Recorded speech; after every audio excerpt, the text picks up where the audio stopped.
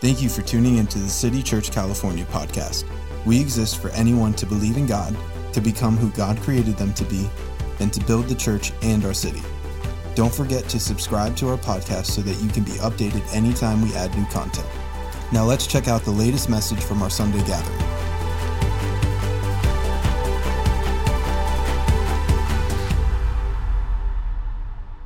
We are in a six-part series, one chapter for each week. We've been through chapters 1, 2, 3, and now we are in week 4. And honestly, I just want to say thank you to Pastor Jude and Becky for giving me the opportunity to speak today. Ephesians chapter 4 is a really cool chapter. Let's start here in verse 1. We're going to start in the first 6 verses.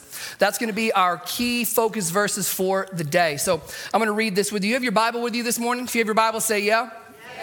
All right, I want to encourage everybody, don't come to church without the Bible because you get an opportunity to read it for yourself. Let's read in chapter 4, verses 1 through 6. Paul is writing, and he says, I, therefore, a prisoner for the Lord, urge you to walk in a manner worthy of the calling to which you have been called, with all humility and gentleness, with patience, bearing with one another in love, eager to maintain the unity of the Spirit in the bond of peace.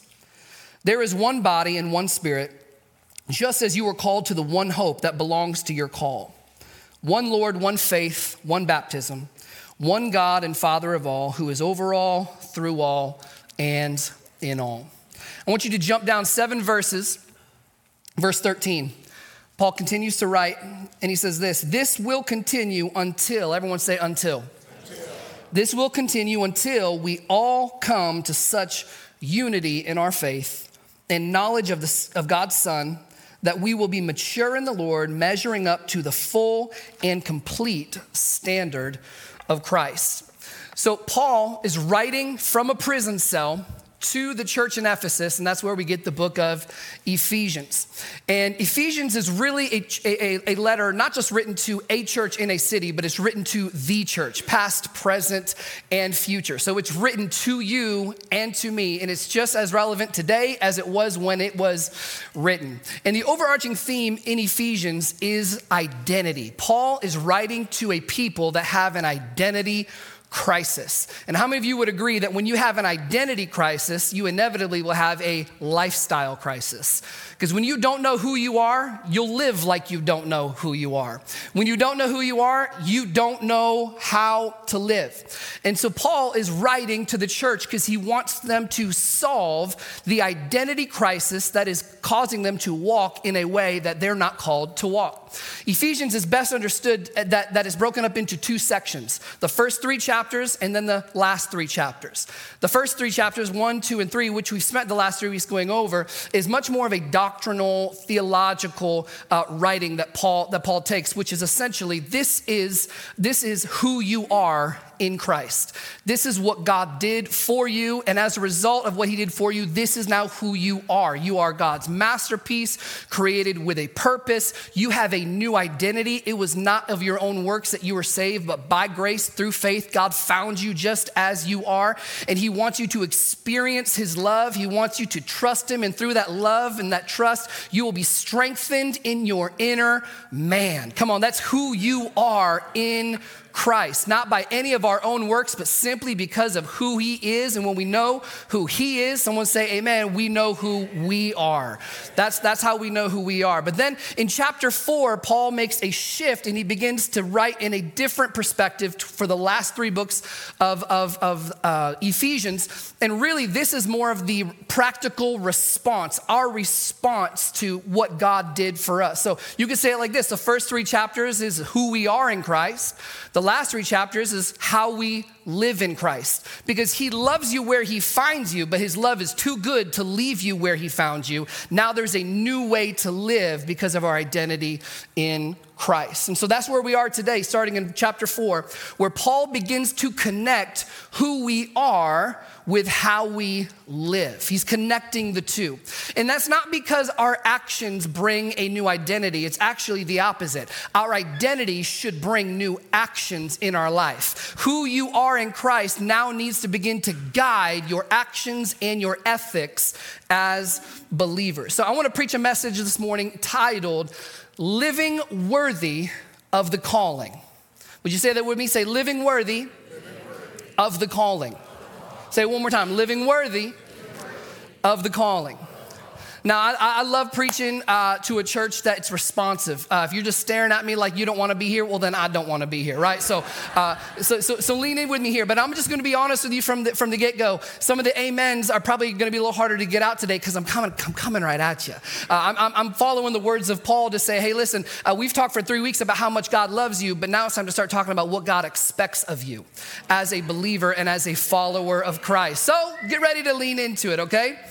So Paul, let's just start here. Let's read the first 6 verses again. Can we do that? Let's go back to verse 1, starting in chapter 4. He says, I therefore, just a little help in Bible study.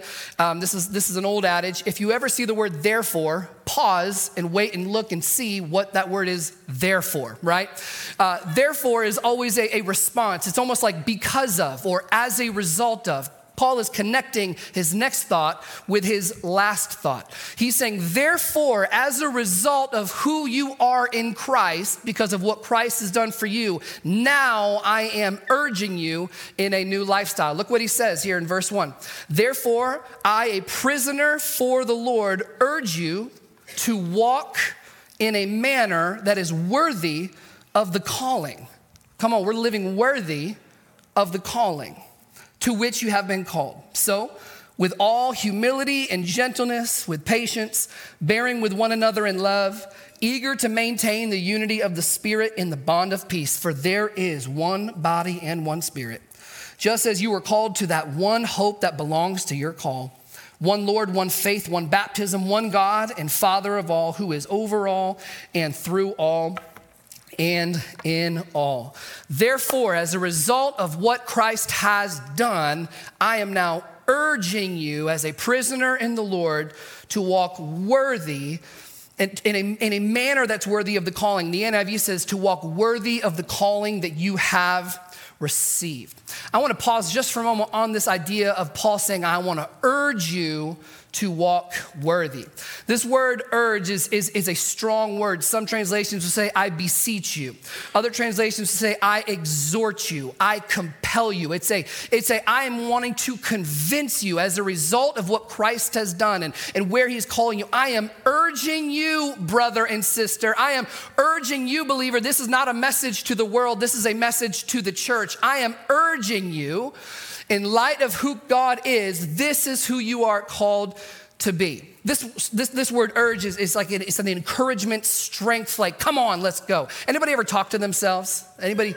So I talk to myself all the time. You know where I talk to myself the most is when I'm playing sports. I talk to myself and I'm always urging myself to play worthy of the call. Like I set a standard for myself, and normally that standard is you don't have to be the best, but you got to be better than whoever you're playing with. You know, like that's my standard. And right now I play golf. That's probably what I play the most. And so I have pep talks when I'm driving into the course, like when I'm putting on my shoes, when I'm swinging on the range. I'm like, Steve, I urge you today to play worthy of the call that's on your life. You don't have to be the best on the course, but you got to be better than the other 3 people that you're playing with. Come on, Steve, remember who you are. You're a Bulls and we are winners and we play better than other people. I'm urging, I'm talking to myself. And then those first couple holes, like, if I hit something bad, anybody who's played with me knows, I'm like, dang it, Steve, come on. You're better than this. I urge you, Steve, play worthy of the call. And I got to remember, I have a standard that I've set for myself, but I always say, Steve, remember, you pay to play this game. You're not paid to play this game, right? So like, have a little grace. But by the end of 16, 17, 18 holes, depending on who I'm playing with, I'm beginning to urge myself to talk worthy of the call on my life. Like, Steve, remember, you're not called to be a golfer. You're a Christian. You're a pastor. Like, talk and play worthy of that, Steve. Like, I talk to myself. It's an urging. It's like, come on. Kind of like last night, my wife was urging me not to wear this shirt. She was urging me. But I'm a grown man and I wear what I want to wear. You know what I'm talking about. This word urge actually is the word parakaleo, which you'll see other times in scripture as well, and it means to come alongside. And so get the image like this. It's like when a coach were to come over to you and not just shout instructions or encouragement to you from across the field, but when he really wants to get a point across, he would come up and wrap his arms around you and say, come on. you're better than this. Come on, just like we practiced. Come on, you can do this. Come on, this is your new identity. Come on, you're not who you used to be. You're somebody new. Paul is literally coming to the church and he's wrapping his arms around us and saying, I am urging you, child of God. I am urging you, son and daughter, to remember who God has called you to be. Now walk and live in a worthy manner of that calling. And so he's coming alongside of us. Now, it's a little bit of an interesting phrase. Maybe if you could bring up verse 1 again in chapter 4. He says, I am urging you to walk in a manner that is worthy of the calling to which you have been called. It's a little strange the way it's worded, right? The NIV would say it like this, walking worthy or living worthy of the calling that you have received. What Paul is doing in laying this out is he's saying, yes, you have been called. God has chosen you. You're not in a tryout. You're not trying to prove any kind of worth. You have been called. But just because you've been called does not mean there's not something else that we are living for in the future, because there is a calling for which you have been called. There is a future. There is a destination. There is something that God is calling you to that you could have never reached on your own. So he called you, but don't stop trying now. Don't stop working now. Don't turn in now, because there's still a calling ahead of you that you've been called to. Walk worthy of that calling because you have been called. It would be similar to this idea of already and not yet. Like, I could buy land in Oklahoma today. I never would. I don't know why anybody would, but I could buy land in Oklahoma today, right? And it would legally be mine. But until I travel into the middle of the country and I walk on that property, I won't fully experience or enjoy that, even though it's already mine. Does that make sense?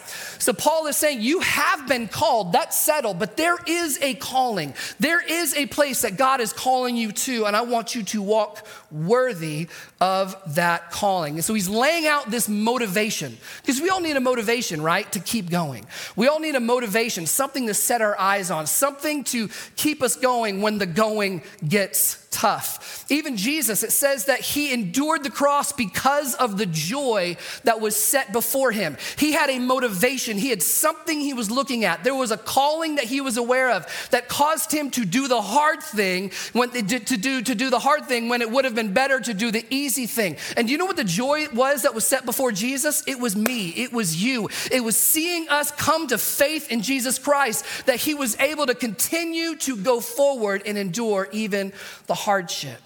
And so Paul is saying, listen, in light of chapters 1, 2, and 3, who we now are in Christ, I'm urging you to begin walking in a manner that is worthy of the fact that you have been called by Christ, and he is calling you to another place. And so I just want to pause just for a moment before we get into some of the practical parts of this message. And I want to encourage you, maybe no one has ever told you that you are called, but I've come to tell you on behalf of Jesus that you have been called. Now, I don't mean you've been called to a particular career, or you've been called to a particular passion project. That's a common phrase, right? I'm waiting for my calling. I'm praying and asking God for my calling. Basically, you're just like, God, where am I supposed to make my money? That's what we're thinking, right? What's my calling? What's my purpose? But no. Your calling is way, way bigger than that. Calling, another good word for calling is that you've been chosen. And that's important for somebody, maybe a bunch of somebodies in here to hear. Because maybe you feel like you've always been last picked. Or maybe everywhere you've ended up, you kind of felt like you were put there by default, and you never felt like you were the one that was selected or you were the one that was wanted. And so now you've just kind of been existing. You know, recently they had the NFL draft, and I love those videos of these young athletes who have worked their whole lives, and they're sitting on a couch surrounded by family and friends. And what are they waiting on? They're waiting on a call that says, we have selected you. The Jets have chosen you. The Bucks have chosen you. The Rams have chosen you. You can see the joy in their face, and you can see the energy light up in their eyes. Why? Because they have been called. They've been chosen. I think many of us live our lives when it comes to what the gospel or when it comes to Christ, and we think of ourselves as walk-ons. What are walk-ons? Those are people who didn't get chosen, but they go and walk on, and they prove their worth, and they prove their skill, and they prove their work ethic, and eventually maybe they'll be let on. You are never gonna walk into the kingdom of God on your own energy. You're never gonna be good enough in your own to be selected. But God said, I called you, I chose you right where you are. And because I chose you, that is motivation enough to go, you can walk worthy of the call that I've placed on your life because I chose you. You have been called with a call that is bigger than your past, your present, and your future. You have been called to salvation. Come on, you've been called to be a son and a daughter of the King. You have been called to healing. You have been called to freedom. You have been called to worship. You have been called to conquer and overcome. You have been called to dream and to have vision. You've been called out of darkness and into light. You've been called out of despair and into hope. Come on, you've been called out of hopelessness and you've been called into a hope-filled life. You've been called out of death and you've been called into life. You were called, and not of your own works. You couldn't do anything about it, but God chose you and God called you. You are called. But that's just chapters 1 through 3. And so Paul says, based on the fact that you have been called, and he convinces us, he lays us out, man, God has been good. He has called you. You are his masterpiece. He has filled you with his strength and filled you with his love. And then our response should be, well, Paul, that's an amazing gift that God gave to us. What should our response be? What can we do for this as a response to what God has given us? Can we preach more sermons? Can we sing more songs? Can we give more money? Can we share more Christian memes on all of our social media accounts? What can we do for the kingdom of God? We want to respond out of our thankfulness. And Paul says, do you really? Do you want to respond? If you really, really do, and you really recognize how good of a gift this was, then this is what I need you to do. Get along with one another. Paul, there's got to be something more admirable I can do. There's got to be something else. I mean, you know who's sitting next to me right now. No. Like, listen, if you really want to respond to the gospel, you really want to walk worthy of the calling that you have as the body of Christ, you need to live in unity with one another. He's coming right for the jugular right away. Surely I'll go into Bible school. I'll go on a mission trip. What do you want? I will download another Maverick City album. They come out with one every other week. Like, what do you want me to do? I want you to live in unity as believers.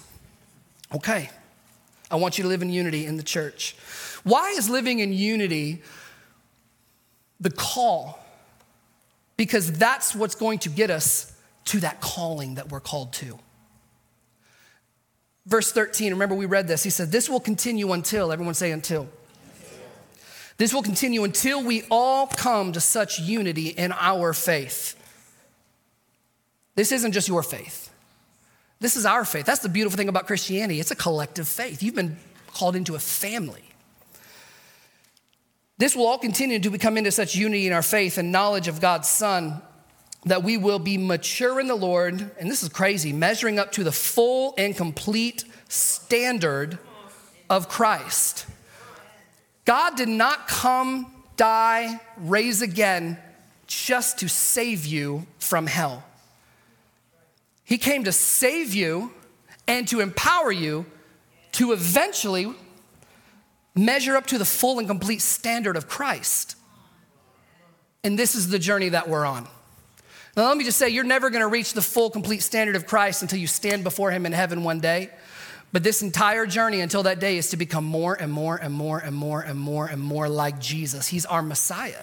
He's our rabbi. He's who we follow after. The whole reason we become Christians, the whole reason we commit our life to Christ is to become more like him.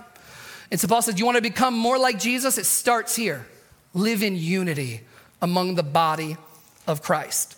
And so I just want to encourage you, the next few things we're going to talk about practically, they're beautiful attributes to live and operate in with everybody in the world, but specifically you are being called to these things within the body of Christ. And the reason is because it takes the community of faith to reach unity in the faith. And so Jesus is coming back, and I don't know when it is, but when he comes back, the bride is supposed to be ready for him. And you and I are the bride. We're the body of Christ. And Jesus is not coming back for a broken church. He's not coming back for a weak, demoralized church. He's not coming back for a malnourished, immature, underdeveloped church. He's not coming back for an egomaniacal, self-centered, it's all about me church. Jesus is coming back for a powerful church. He's coming back for an overcoming church. Listen, he's coming back for a mature church. He's coming back for a grown-up church. He's coming back to a faith-filled church. He's coming back to a unified church. He's coming back to a humble, gentle, patient church that bears with one another in love. What is he coming back for? A pure bride. In this walking worthy of the manner in which we've been called is about purifying who the church is. And that takes a denying of ourselves and becoming more like Jesus. He's coming back for that pure bride, a church that lives in unity with one another. And so for the next few moments, it won't be long, but I want to talk about the three things that Paul lays out here in these next few verses that we need to embrace and understand in order to walk worthy of the call or to live in unity in the church. Are you ready for this? Come on, you want to know how to walk worthy this morning? So, three things. I want you to write this down if you're taking notes. The first thing that we need to embrace and recognize about walking worthy of the call of God on our lives is we have to, number one, be restrained in the Lord. This is the point out of these three that I dislike the most. And I'm just going to be honest with you here. Look at what it says. Chapter 4, verse 1. Therefore, I, a prisoner for the Lord. Everyone say prisoner. I, a prisoner for the Lord, I urge you to walk in a manner that's worthy of the calling, to which you have been called, with all humility and gentleness, with patience, bearing with one another in love, eager to maintain the unity of the Spirit in the bond of peace. I, Paul, a prisoner for the Lord. The Greek word for prisoner here, actually, it literally means that which serves as a restraint or a bond. In chapter 3, one chapter before this, Paul introduces himself as a prisoner for Christ. And then one chapter later, in chapter 4, he's saying, again, I, Paul, as a prisoner in the Lord. Now, we do know that Paul is writing this letter from a jail cell, so he is in a physical prison as a result of serving Christ. But when he introduces himself a second time here, specifically when he's made a shift to begin to talk about how we are to live for Christ, he is not, again, referring to the fact that he's in prison. He's actually telling us something else. Because in chapter 3, he was saying, yes, my body is in prison. But in chapter 4, he is most clearly saying that I am truly controlled in my life for the fact that I am in the Lord. Because if you translate most precisely word for word, even though the ESV says I'm a prisoner for the Lord, actually the best translation is I'm a prisoner in the Lord. So I'm going to give you a couple examples when you look at Paul's other writings. 1 Corinthians chapter 8, what did Paul say? He says, I am free to eat whatever I want, but because I love my brother, if it causes him to sin or causes him issues, I choose to be restrained in what I eat because of my love for him. In 1 Corinthians chapter 9, he says, I've already determined that I will become all things to all men for the simple fact that I want to win some to the Lord. And so what is Paul saying? He said, because I'm a Christ follower, I am restrained in my everyday life because he's the one who gets to determine how I live. Paul refers to Jesus as Lord 26 times in Ephesians. 20 of them are in the how to live chapters of Ephesians, chapters 4 through 6. It's interesting, if you look at the Greek, what you'll find is every time Paul refers to Jesus as Christ, he's referring to what he's done for us in salvation. Every time he refers to Jesus as Lord, he's teaching us how to live for Christ. Why is that important? Because Romans 10, 9, and 10 says that we confess with our mouth and we believe in our heart that Jesus Christ is Lord. We receive him as Savior so that we can be saved. We receive him as Lord so that he can tell us and determine how we should live our lives. When we sign up for following Christ, we are saying, if you want my heart, it's all yours. Not just the lovey-dovey moments, thank you for saving me. But when you say you're too prideful, it's time to humble yourself, you say, yes, Jesus. When you say this is out of line, this isn't like me, you say, okay, Lord, I want to become more like you, less like me. Paul is so determined because of his commitment to Jesus Christ. He says, I am restrained in the Lord from just living however I want to live. And I want to make this statement here. The reality of the gospel message restrains us from being who we want to be in our flesh and compels us to be who he calls us to be by the Spirit. So how do we practically live this out? Paul tells us humility, gentleness, patience, and bearing with one another in love. Let's start with humility. Humility is the restraining of our ego and our pride. It's recognizing areas of our life where we have been elevating ourselves to the most preeminent person in our life and going, I'm no longer going to be the self-centered person that I once was. I'm going to restrain the desire to be the most important person in my circle. Specifically, it begins to address the issue of your thinking. Most of the time, everything we process through is, how does this affect me? How does this make me feel? How does this affect my future? How does this impact me? And listen, we live in a culture and a society where everything is pointing towards you. This is my truth. This is my future. This is my identity. This is who I want to be. This is how I understand it. This is how it makes me feel. And let me just be honest with you that individualism and self-centeredness are enemies of the gospel of Jesus Christ. We are called to deny ourselves, take up our cross, and follow Jesus. Jesus never calls us to live our truth. He never calls us to be who we want to be. He never calls us to say and do and feel and plan based around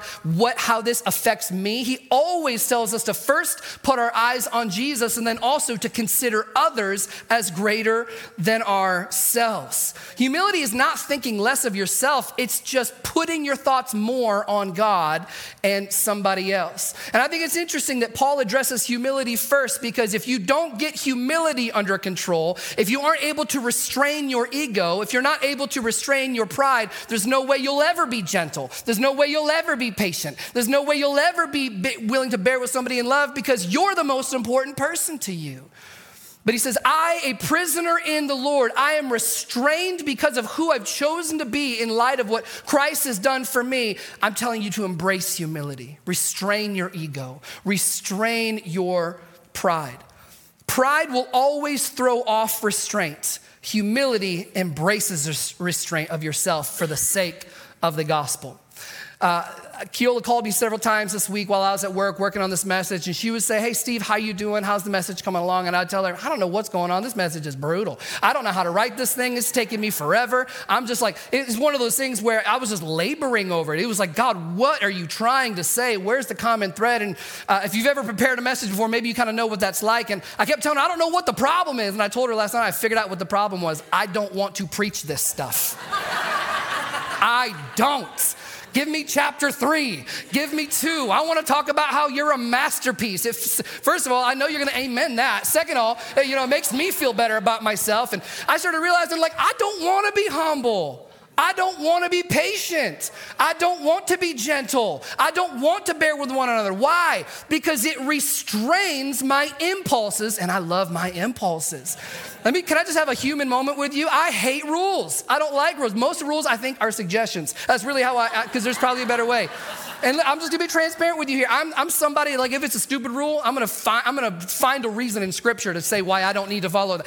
Whenever COVID was first a big deal and you'd walk into a grocery store and there'd be these arrows on the ground that says you have to walk only this way and only this way, I was like, peace, Keola, I'm going this way, And she loves rules. She's like, but the arrows say, I'm like, I'm sorry, not doing it. You ain't gonna restrain me, that's why I was like, I'm gonna wear 2 of these shirts, when ain't gonna restrain me, not me, Keola, no, I don't, you know why I wore this? It occurred to me why I wore this shirt. I kept looking at all of our church family that was in Hawaii last week while I'm here, and I'm like, well, whatever. I hate restraint, I hate it. I want to be who I feel like I want to be in the moment. But humility, like Jesus, is going to say, I know you feel like this right now, but for the sake of the gospel, for the sake of unity in the body of Christ, restrain your ego, restrain your pride. Then he said, be gentle Be gentle with one another. Goodness, I do not like this verse. When we are gentle, we are restraining our temper and our aggression. We're saying, you can't have your way in me. You can't just run wild in me. You know, a healthy relationship can never exist under force or threat or coercion. It can only exist under gentleness. Whether that's a marriage relationship between children and their parents, you can get things done by being forceful, but you can never have a healthy relationship by being harsh. It's gentleness. And within the body of Christ, we are called to have healthy relationships with one another. Otherwise, we will never attain to the standard by which Christ has set out for us. We cannot grow. We cannot become mature. We cannot become more like Christ if we're gonna try to force and coerce one another into our way of doing things. He's calling us to a gentleness. And that gentleness is showing a high value to someone else around you. Now, it doesn't mean be apathetic. It doesn't mean lean back. It doesn't mean move away. Listen, anybody have a desire here today to nurture people in the love of Christ? Anybody have a desire to see people discipled to become more like Jesus Christ? As a church, our prayer is not that you would come in and get saved and leave, but that you would continue to grow and become like Jesus. That's gonna take discipline. That's gonna take leaning in. That's gonna take speaking truth in love. But God has called us to a disposition of gentleness, not force and threat. Someone say amen. Amen. Then he says, be patient. Oh goodness, I hate this one. Be patient. Patience is a restraining of your frustration, and hear this, and your need for control. Ugh. Your need for control. Somebody asked me on social media this past week, what's the hardest part about being a parent?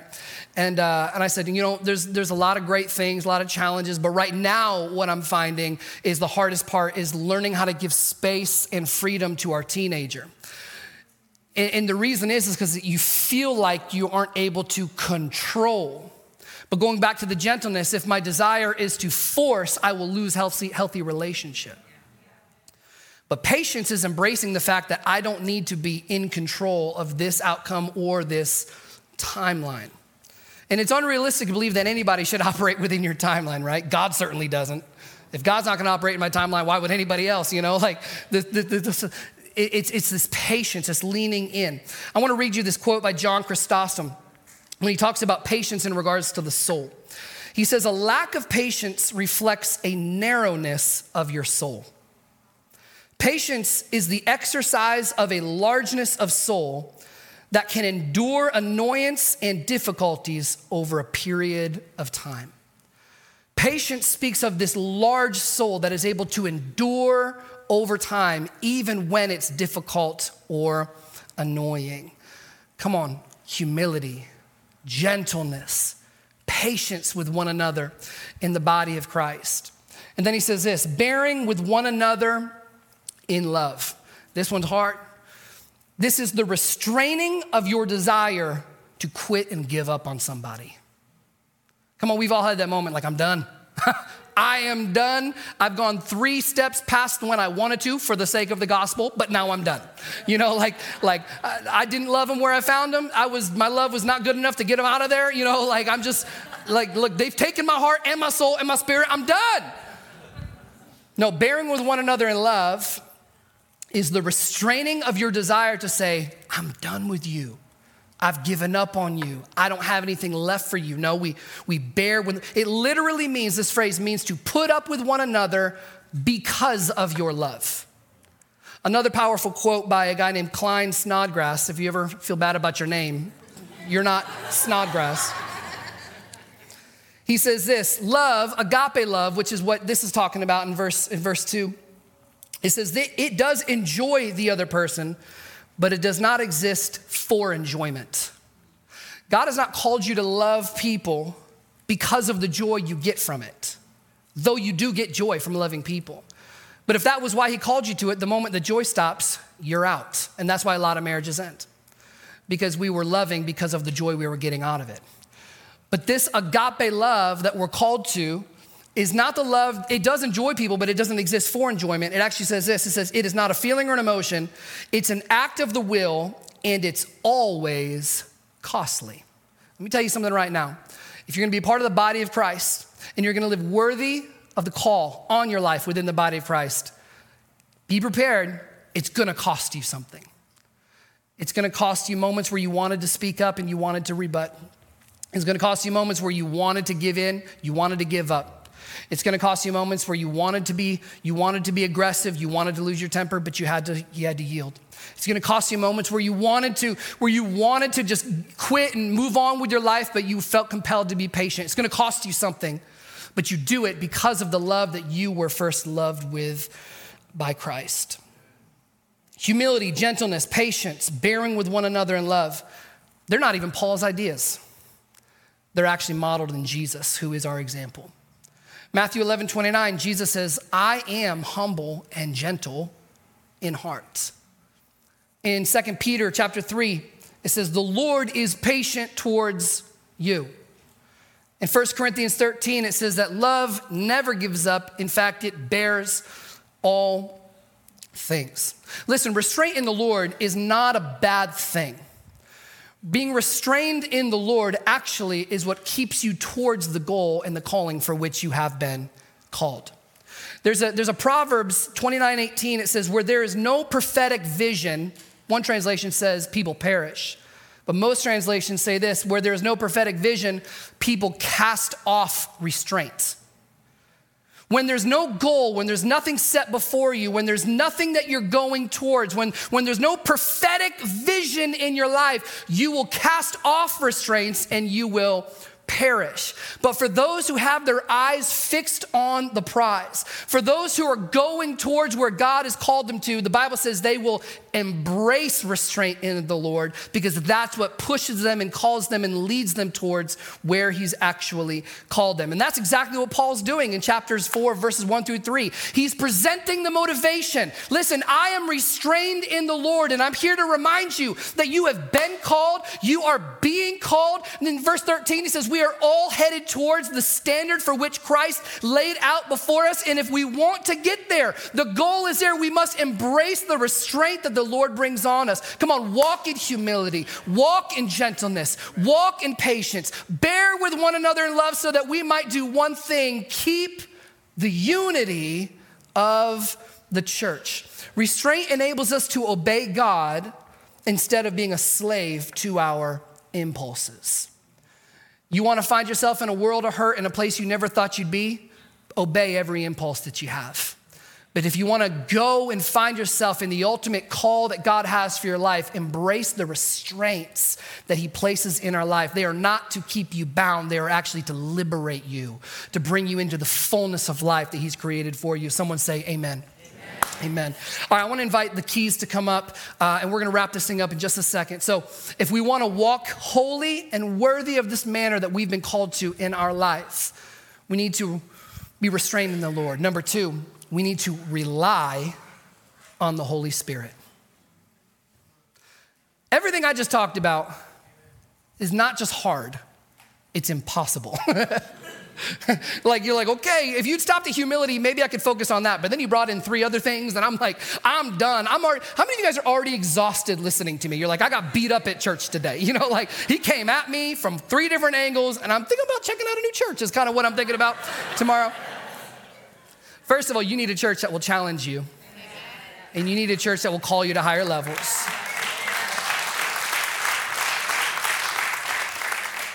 If you're coming to a church because they say all the things you want to hear, you're the Lord of your life. It's not Jesus. We need to be restrained in the Holy Spirit, restrained in the Lord. And it's impossible in our own strength. So we need to recognize that we are to rely on the Holy Spirit to actually accomplish any of these things. Try all you want. You can be humble for a few weeks, but eventually your own self is going to get the best of you. Same thing with gentleness, patience, bearing with one another, love. Actually, in 2 Corinthians, Paul says he counts it all joy when he gets to the end of his own strength, because it's actually in that place he finally gets to sense what it is to walk and enter into Christ's strength. And so we're called to humility and patience and bearing with one another. But it's only gonna happen when we rely on the Holy Spirit. When Paul's writing to the church in Galatians, the very next book, he actually begins to write out the fact that there are fruit that come from us having a relationship with the Holy Spirit. And those things are love, joy, peace, patience, kindness, goodness, gentleness, self-control, or dare I say, restraint in the Lord. We can do this when we have a relationship with the Holy Spirit. We can only walk worthy of God's call through the help of the Holy Spirit. Paul talked about urging, parakaleo, coming alongside of you. When Jesus talked about the Holy Spirit coming to the church, he called the Holy Spirit the Paraclete, the one who comes alongside of you and strengthens you. And so when those moments come where you have to choose humility, or you have to choose gentleness, or you have to choose patience, it's gonna be very, very important that you learn how to say, I need you right now, Holy Spirit. I need you right now, because if I try to do this on my own, I'm gonna mess it up. Holy Spirit, empower me, strengthen me, lead me. I yield to you right now. Produce patience in me. Produce gentleness in me right now. It's this walking and living, and it's almost like a dance with the Holy Spirit as he produces these things in your life. But specifically, what did it say? Humility, gentleness, patience, bearing with one another. Then it says, make every effort or be eager to keep the unity of the Spirit. That word keep there, I want to be very clear, it does not mean to create unity. It actually means to watch over, to guard, to cause to continue. That word for unity is a very unique word, and it doesn't just mean oneness, it actually means a unity that only the Spirit makes possible.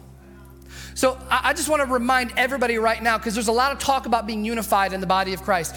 The body of Christ has never been charged by God to create unity. We can't. We have been invited to steward the unity that God created and that he invited us into.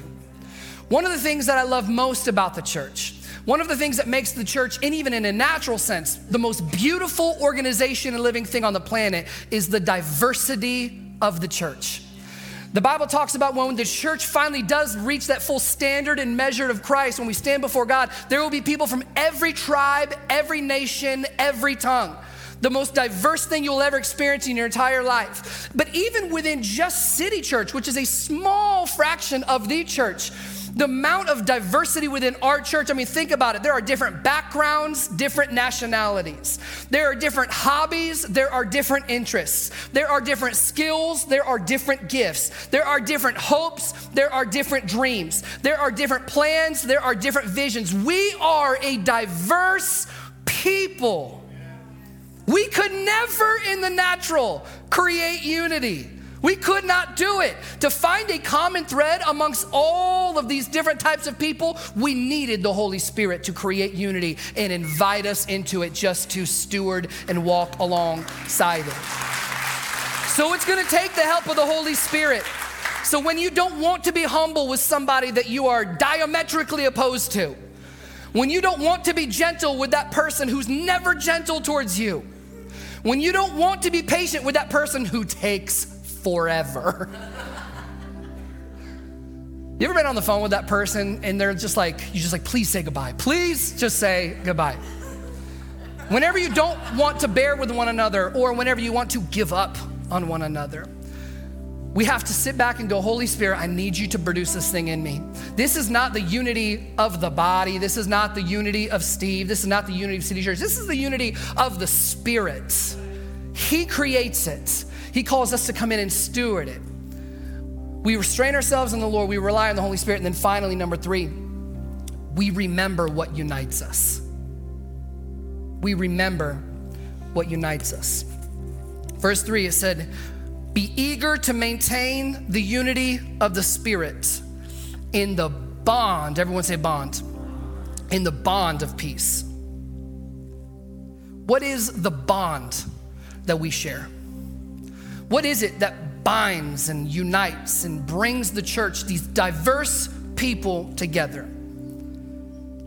Ephesians 4, verses 4 through 6 lays it out. Well, there's one body. Well, there is one Spirit. Just as you were called to the one hope that belongs to your call, there is one Lord, one faith, one baptism, one God and Father of all, who is over all and through all and in all. Listen, it doesn't take any effort to look around and figure out what separates us. It is not challenging to figure out where we differ. It is not you don't have to go on a search to discover what's different about you and I. In fact, there is not a social media platform on the planet that has an algorithm to help you find the people that are most like you. Everything is designed to point and elevate the differences and the divisions among people, and the same is normally true within the church. It is not hard, which is why Paul says, make every effort, be eager to maintain the unity of the Spirit. Put attention, put effort, put focus into the fact that I need to know and remember and rehearse and regather and keep in the front of my mind and right in the center of my focus what it is that unites me with everybody else that I'm called to live in unity with. And what is that bond of peace? I can tell you, it's not politics.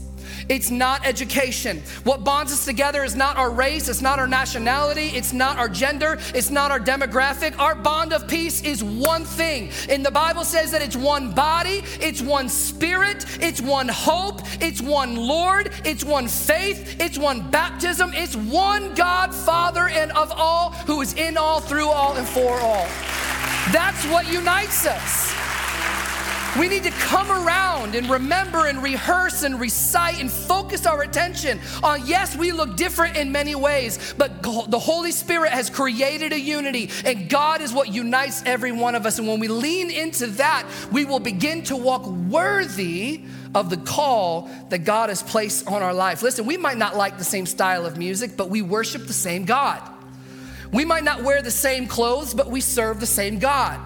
We might not have the same humor, but we love the same God. We might not have the same dreams, but we honor the same God.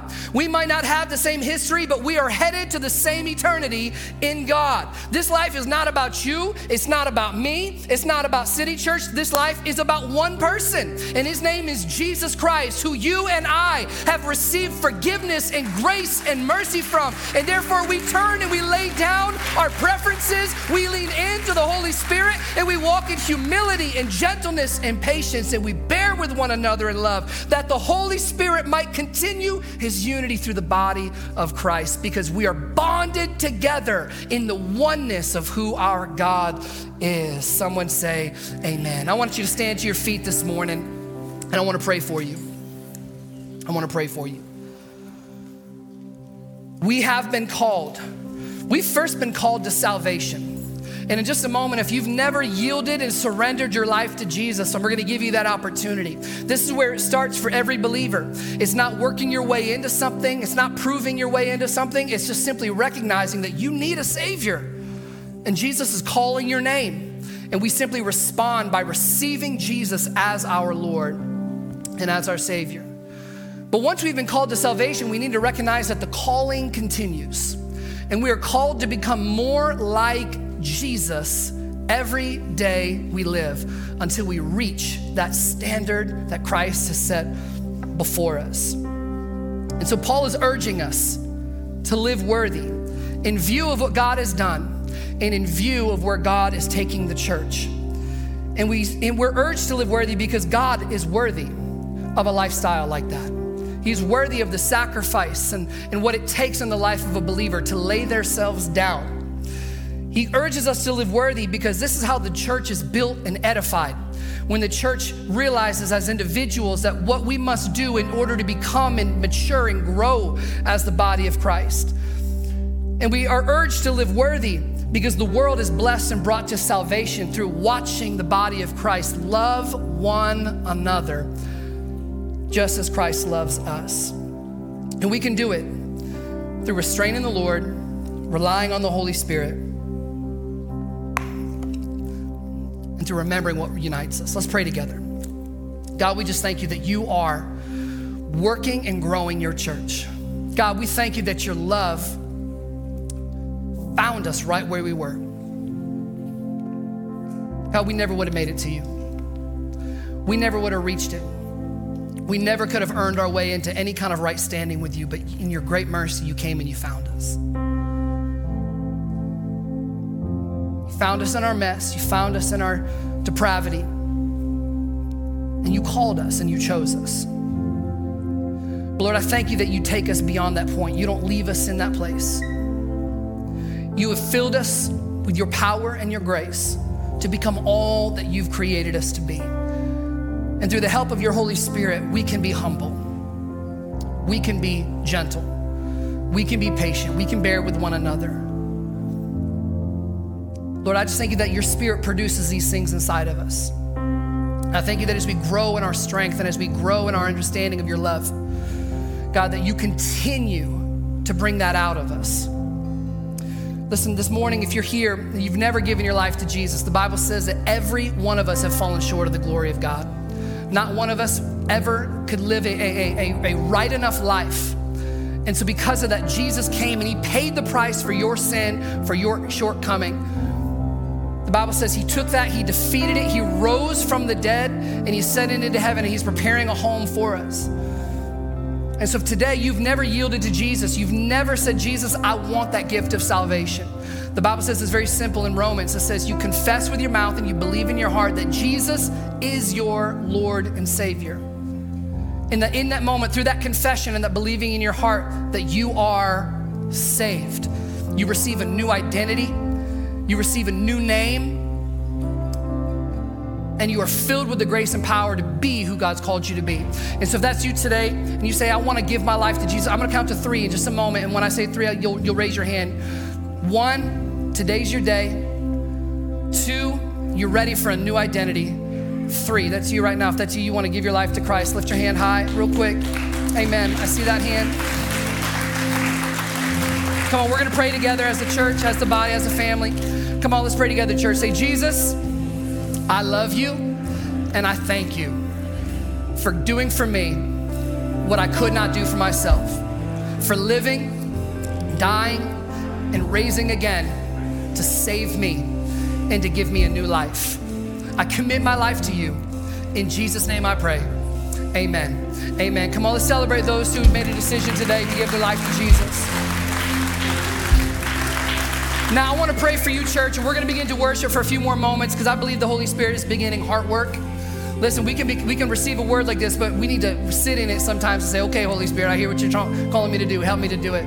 But I want to pray for people to grow in humility, to grow in gentleness, to grow in patience. Listen, not one of us are going to get this right tomorrow. It takes growing in the Holy Spirit. Come on, but let the Lord begin a new work in you. And I believe that what would happen with the church if we turned around tomorrow and says, you know what, I'm going to engage with the Holy Spirit. I'm going to be sensitive to what he wants me to do and how he wants me to live. And I'm going to embrace humility tomorrow when I go to work. I'm going to embrace humility in my conversations with one another. I'm going to embrace patience and gentleness in my marriage and with my kids and with other church members, and watch what the Lord will do. Amen. Come on, if you receive that, let's pray together. Lord, I just thank you, God, that you're doing a new thing in your church. God, I thank you that you're calling us higher. God, I thank you that you can do this and you are doing this in our church. And right now we begin to yield and we begin to surrender and we begin to come under the authority of Scripture. And God, we ask you to be our Lord. We ask you to direct us and guide us. And God, we yield right now in Jesus' name. Come on, let's worship together. We so appreciate you spending time with us. If you'd like to invest into what God is doing through City Church California, you can go to our website, citychurchca.com, and click Give. Thanks again, and we hope to see you at one of our campuses this Sunday.